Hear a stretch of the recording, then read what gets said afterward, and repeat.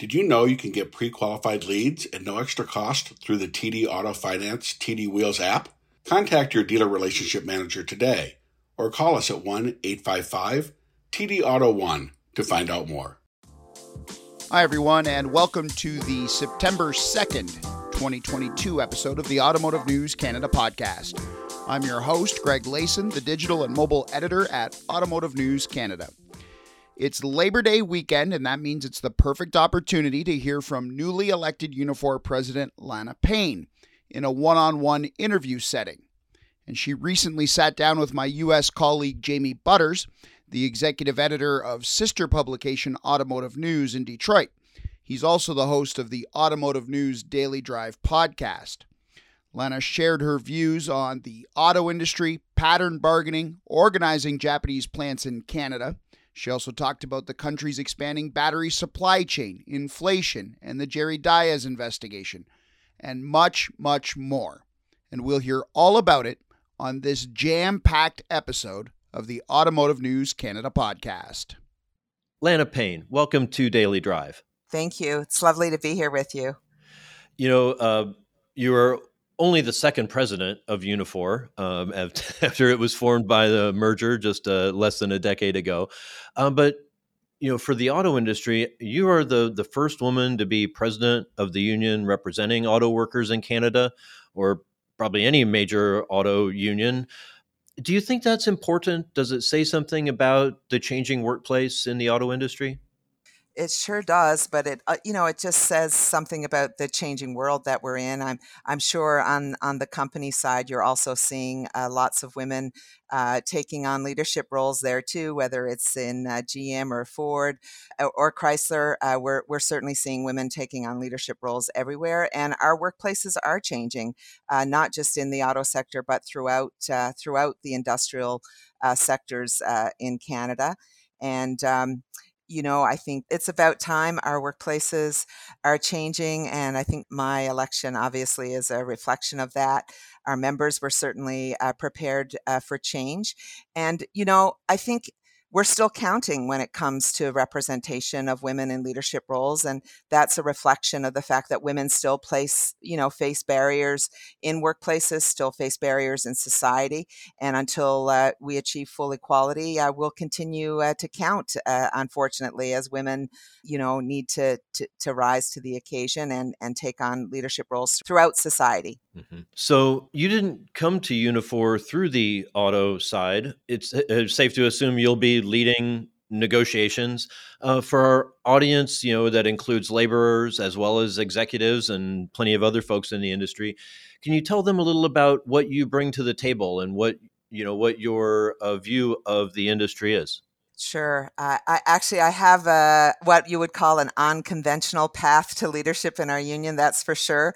I started out my working life as a journalist, so I got lots of experience learning about different parts of the economy in that job. And then for about 30 years, I've been involved with our union. I come out of the Canadian Auto Workers side of Unifor, worked for about 17 years with fisheries workers throughout Newfoundland and Labrador, got a lot of experience there, including around pattern bargaining, which of course is what we do in the auto sector as well, and then led an organization, the Newfoundland Labrador Federation of Labor. So I have a broad range of background and perspective to bring to the bargaining table around auto. I did participate with our committees during 2020 bargaining, which was a really critical point for our union.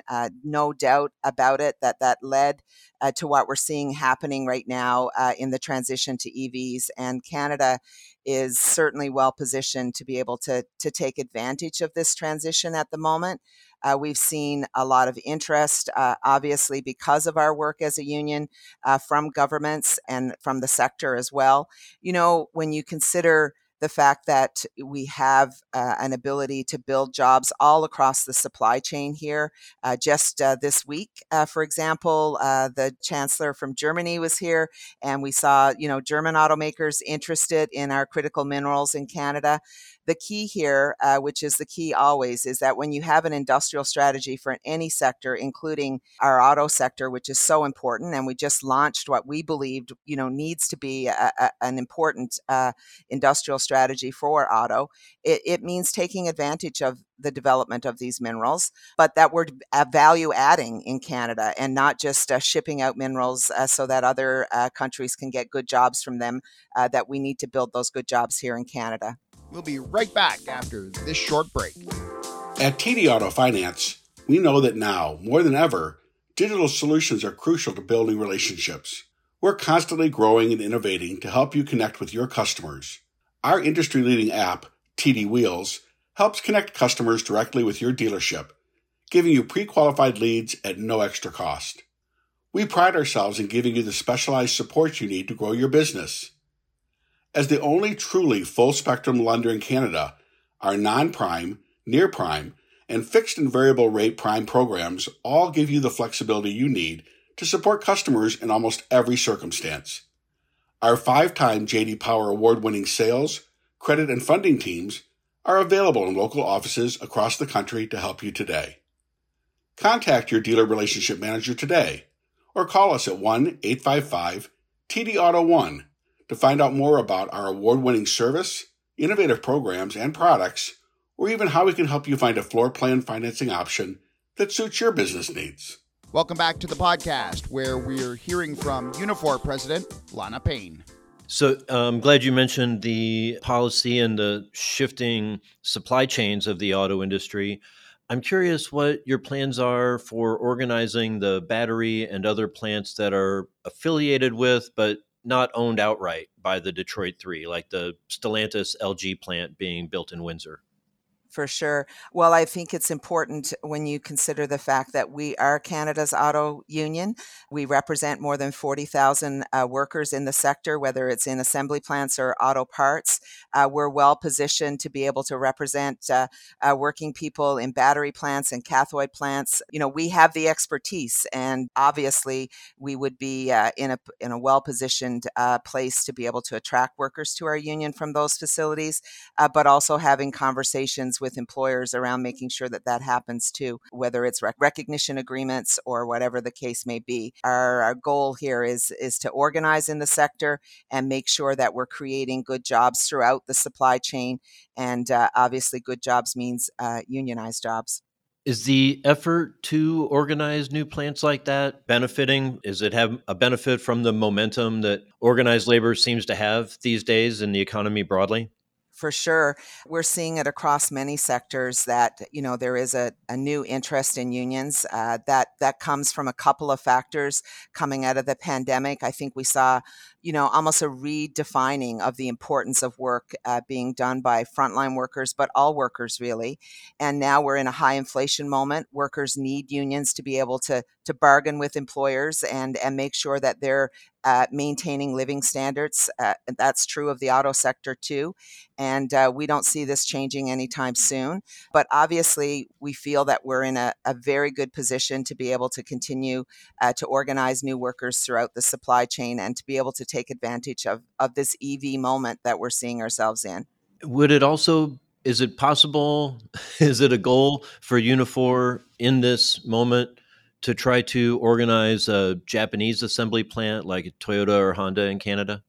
Well, we continue to have an interest in those facilities, that's for sure. We continue to leaflet and talk with workers, particularly in the Toyota plant, and we'll continue to do that.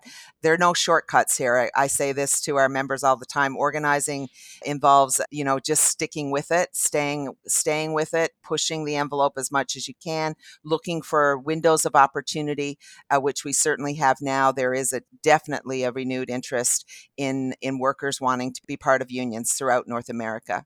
Is your strike fund, or I guess strike and defense fund is the terminology you use, is it healthy? How's it stacked up compared to historical standards? Our strike and defense fund is pretty healthy. I think it's about $145 million right now.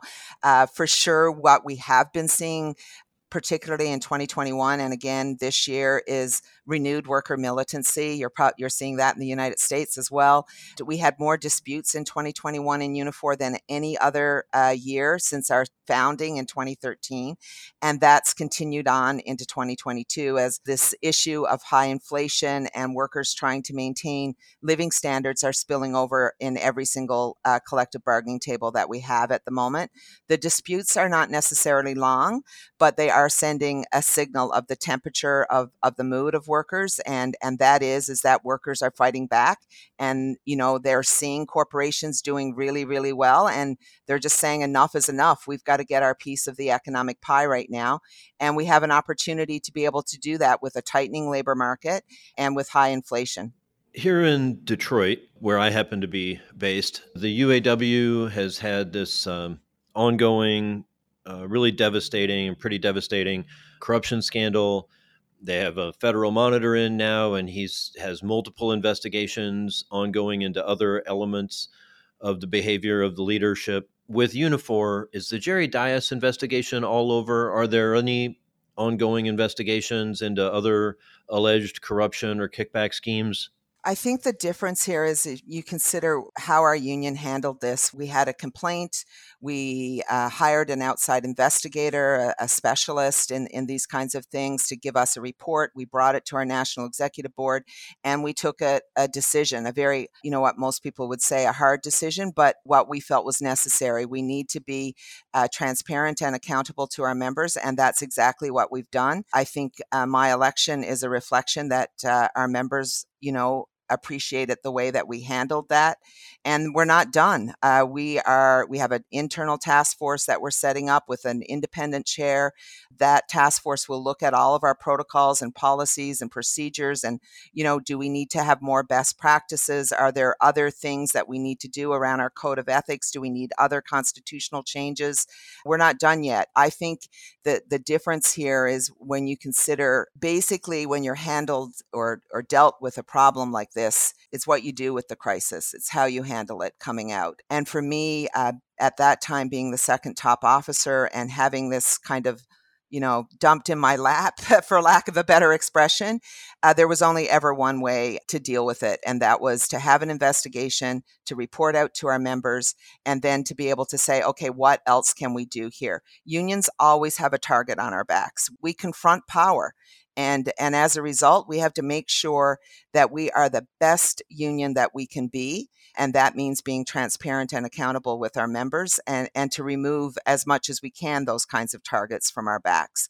And I think the other thing, in my election campaign, I also promised that we would appoint an independent integrity officer so that going forward, they can continue to look at how we can improve, report out to our members, if we have any breaches on our code of ethics, that this is, being reported out in a proper way, and that we're dealing with any issues, and be upfront about it. Do not, hiding things or sweeping them under the carpet does not help. We're not a union that's going to be doing that. Looking ahead to next year, Unifor and the UAW will be negotiating at the same time with the Detroit Three. Jerry Dias had clearly thought this would be advantageous, but it's also risky, isn't it? I mean, it seems to me like the two unions would be pitted against each other, and you're the smaller of the two. How do you see it, and how do you hope to, make it an advantage for yourself? Well, every advantage has a risk to it, doesn't it? I mean, that's the reality of the world that we live in. I think it's important from a couple of perspectives. It means that we have to up our game, no doubt about that. It means that we have to have ongoing dialogue with the UAW. I mean, as a union, we have way more in common with the workers of the United States than we do with our employers. So I think it's important that we're talking with each other, that we keep the communications open with our sisters and brothers with the UAW, and that'll be our plan going forward for sure. Are there limits on how you can discuss things in the run-up and actually during the negotiations? I mean, the automakers aren't supposed to be talking to each other during negotiations, right? Now, you don't want me to give away all my secrets, do you, right now? Well, we will be keeping in touch and keeping a close eye on the progress for both unions and all three companies. Lana Payne, Unifor president, thank you so much for joining me today. Thank you. Thanks so much, and hope to talk again real soon. I want to thank Lana Payne for the time spent with Jamie. And if you'd like to be a guest on the show, have a suggestion, or simply want to comment, email me at glayson@autonews.com. And remember, you can listen to all our previous podcasts on Spotify, iTunes, and Google Play, or on our website. Just click the podcast tab at the top of the automotivenews.ca homepage. That does it for this episode of the Automotive News Canada podcast. Enjoy the Labor Day weekend, and we hope you'll join us next time. So long, everybody.